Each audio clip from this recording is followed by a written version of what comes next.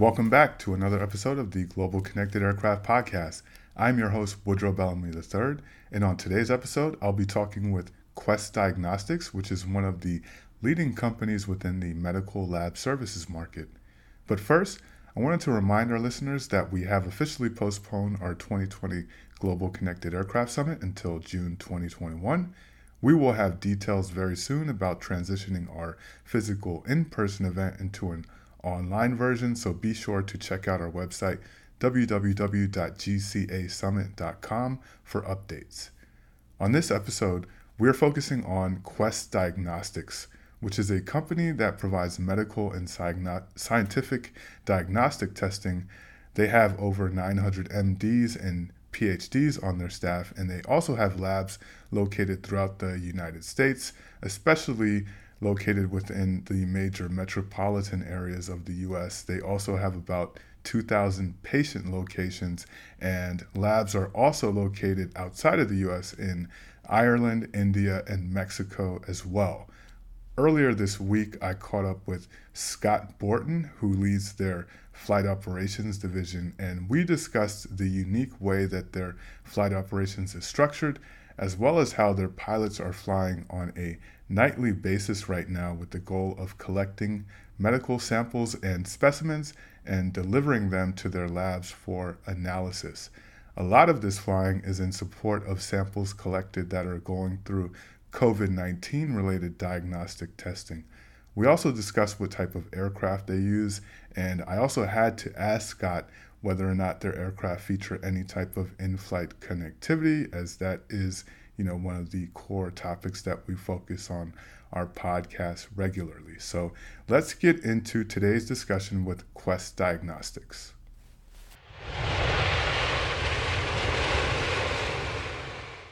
Scott, if you could first just give us an introduction to who Quest Diagnostic is as a organization and also your role with the organization as well. So Quest Diagnostics is one of the leading providers in diagnostic testing for specimen testing. As we see, it's out there doing a lot of the work with the COVID-19 as well. My role within the organization, I'm the Director of National Air Logistics. So I'm responsible for what we have as an internal, basically an airline called Quest Air. Consists of about 80 employees within the organization, consisting of pilots, mechanics. We have dispatchers, we have administrative staff, and based in 4 different locations throughout the country, and running 3 different aircraft types as well. So with that fleet, we move our internal specimens. It's all scheduled. We move it strategically into the labs from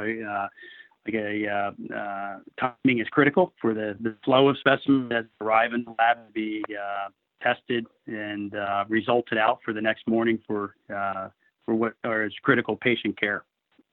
Yeah, and I came across your organization via a really interesting article published by a company called Ars Technica, talking about not only what you all do with the COVID-19 data, but also just as an organization outside of that as well.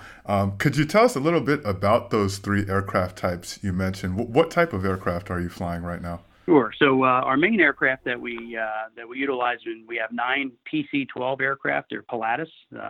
They're made in Switzerland. So they're kind of they're a single engine turboprop, and we have again 9 of those. We're running 9 Baron aircraft, which are more smaller piston aircraft, which are in low volume work. And then for some of our extended legs, which we need the speed and or the ability to go over the mountains, we have 5 Phenom 100 little jets that we utilize as well. Very interesting aircraft type and fleet mix. And can you tell us, what are those aircraft normally used for, and how are they supporting the transport of some COVID-19 specimens for Quest Labs for analysis? So with those aircraft, we're doing approximately 88 flights every night. So every night that we launch, we're doing scheduled routes throughout our system that is very consistent and go every night. So that moves our all of our specimens throughout our Quest network under normal conditions.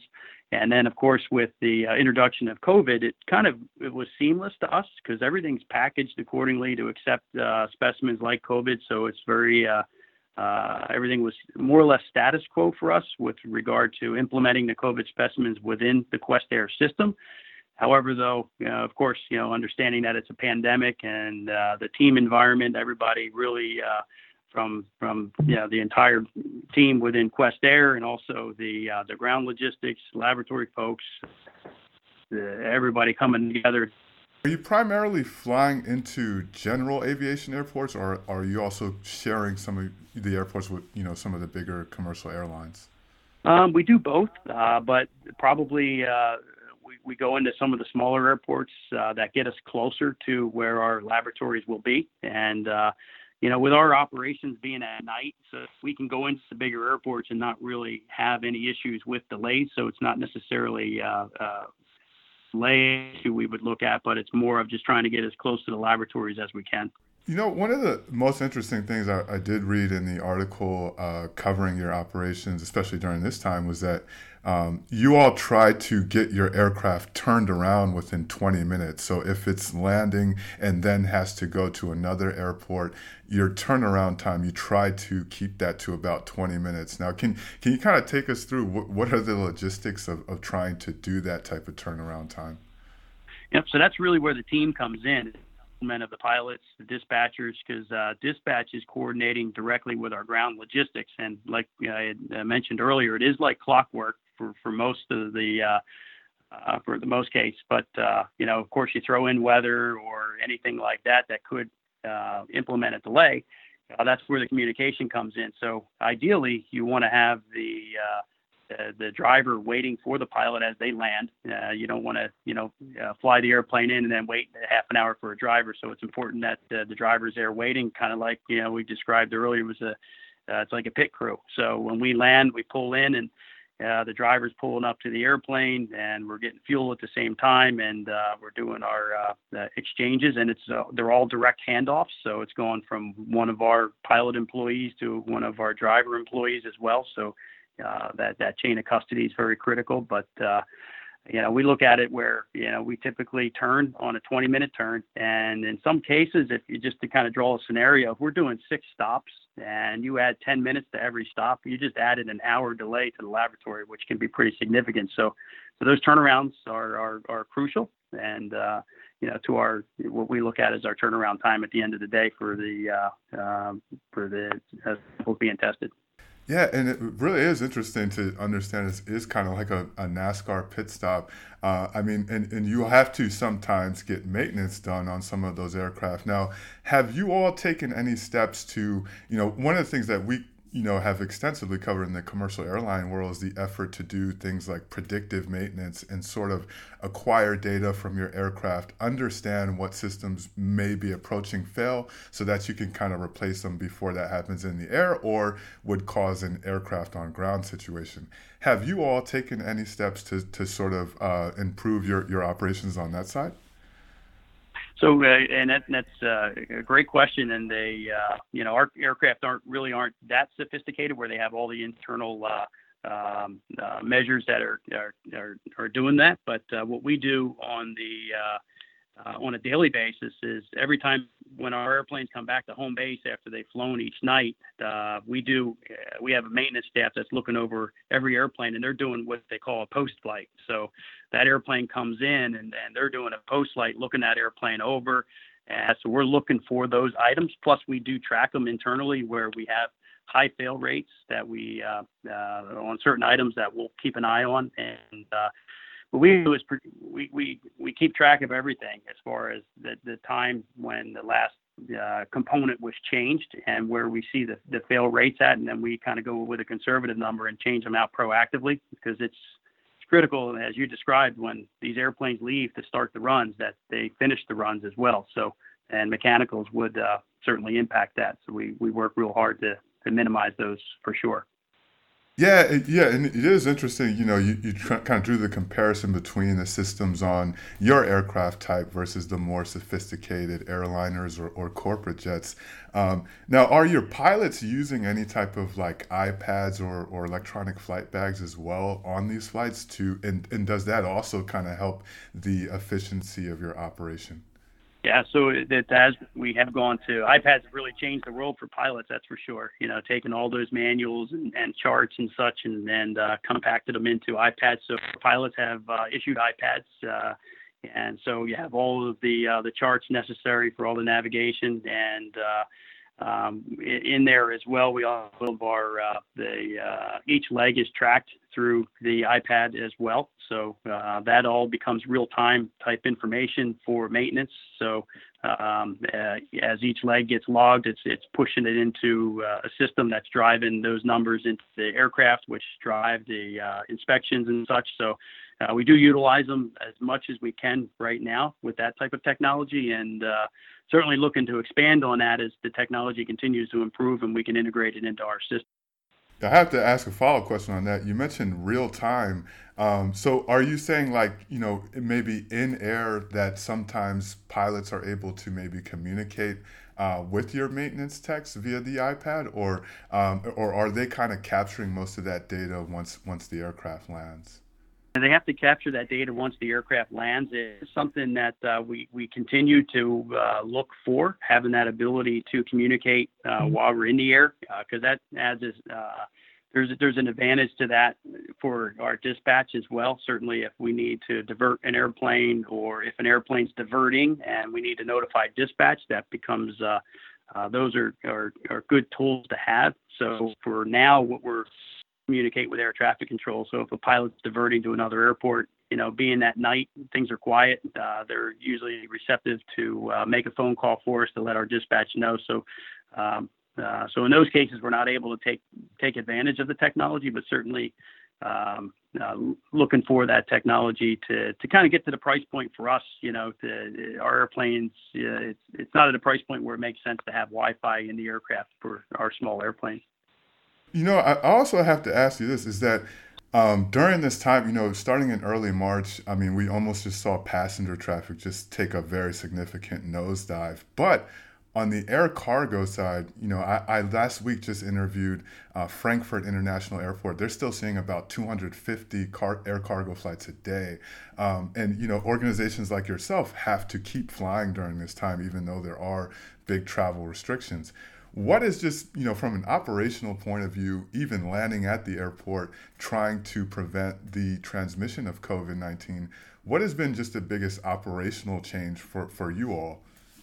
Yeah, so what we see probably the first and foremost that it is, when we're flying at night, typically that's when the cargo airplanes are flying, so those are still up there.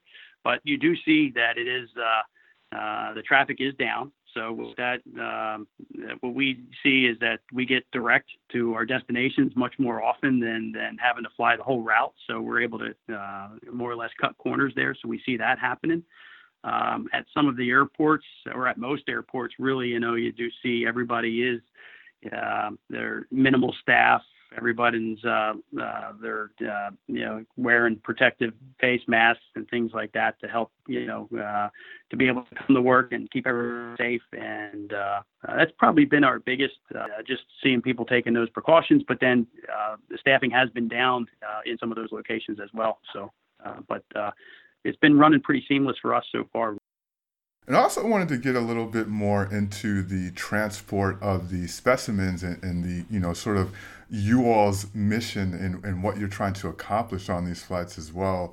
And I've read in the article that you all came up with your own containers because at the time that you came up with them, there just wasn't anything on the market to transport what you all are transport. Can you talk to us a little bit about that as well? It's obviously a smaller aircraft type that you're flying, but some very precious and important cargo there in the cabins. What is that process like? I mean, have you all done anything to those cabins to support the type of cargo that you're transporting?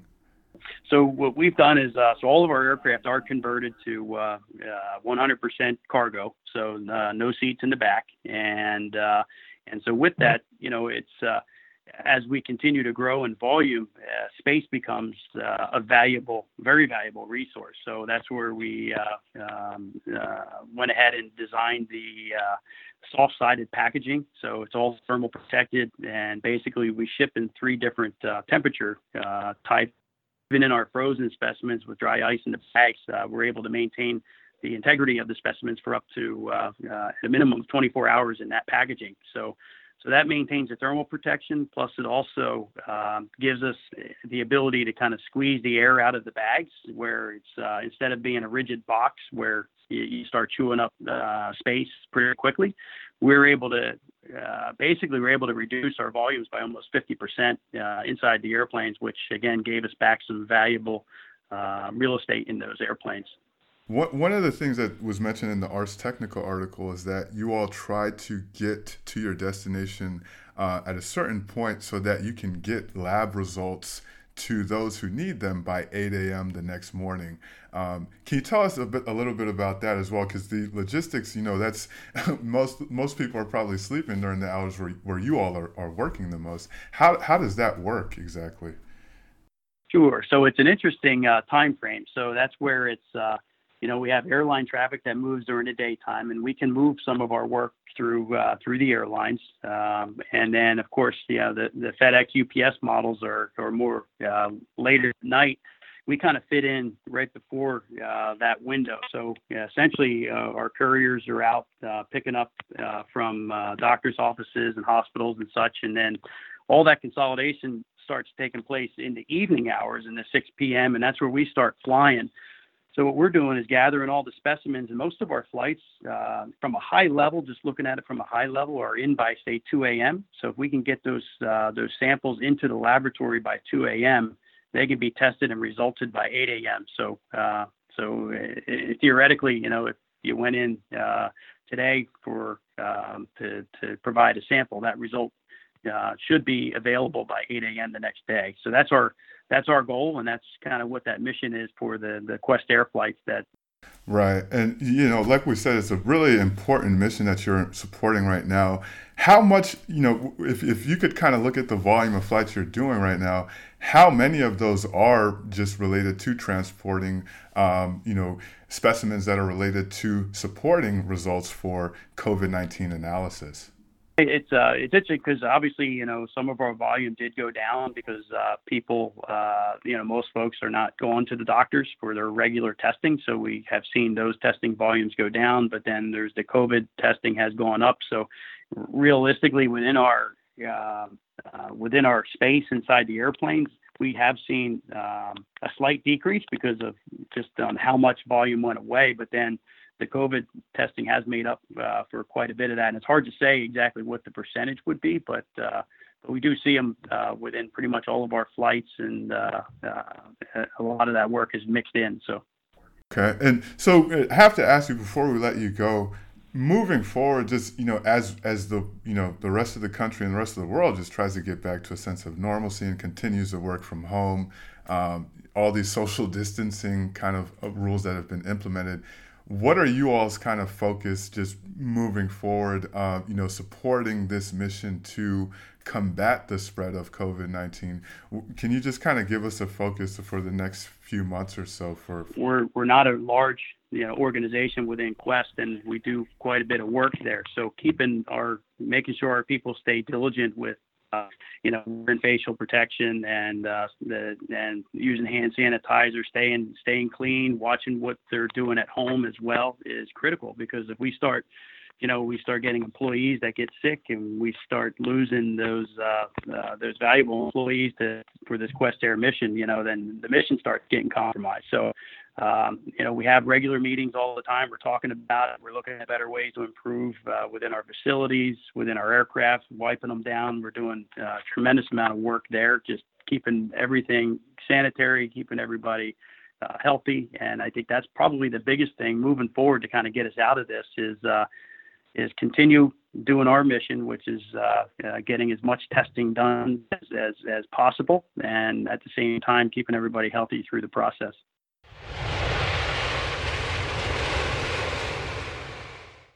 That brings us to the end of another episode of the Global Connected Aircraft Podcast.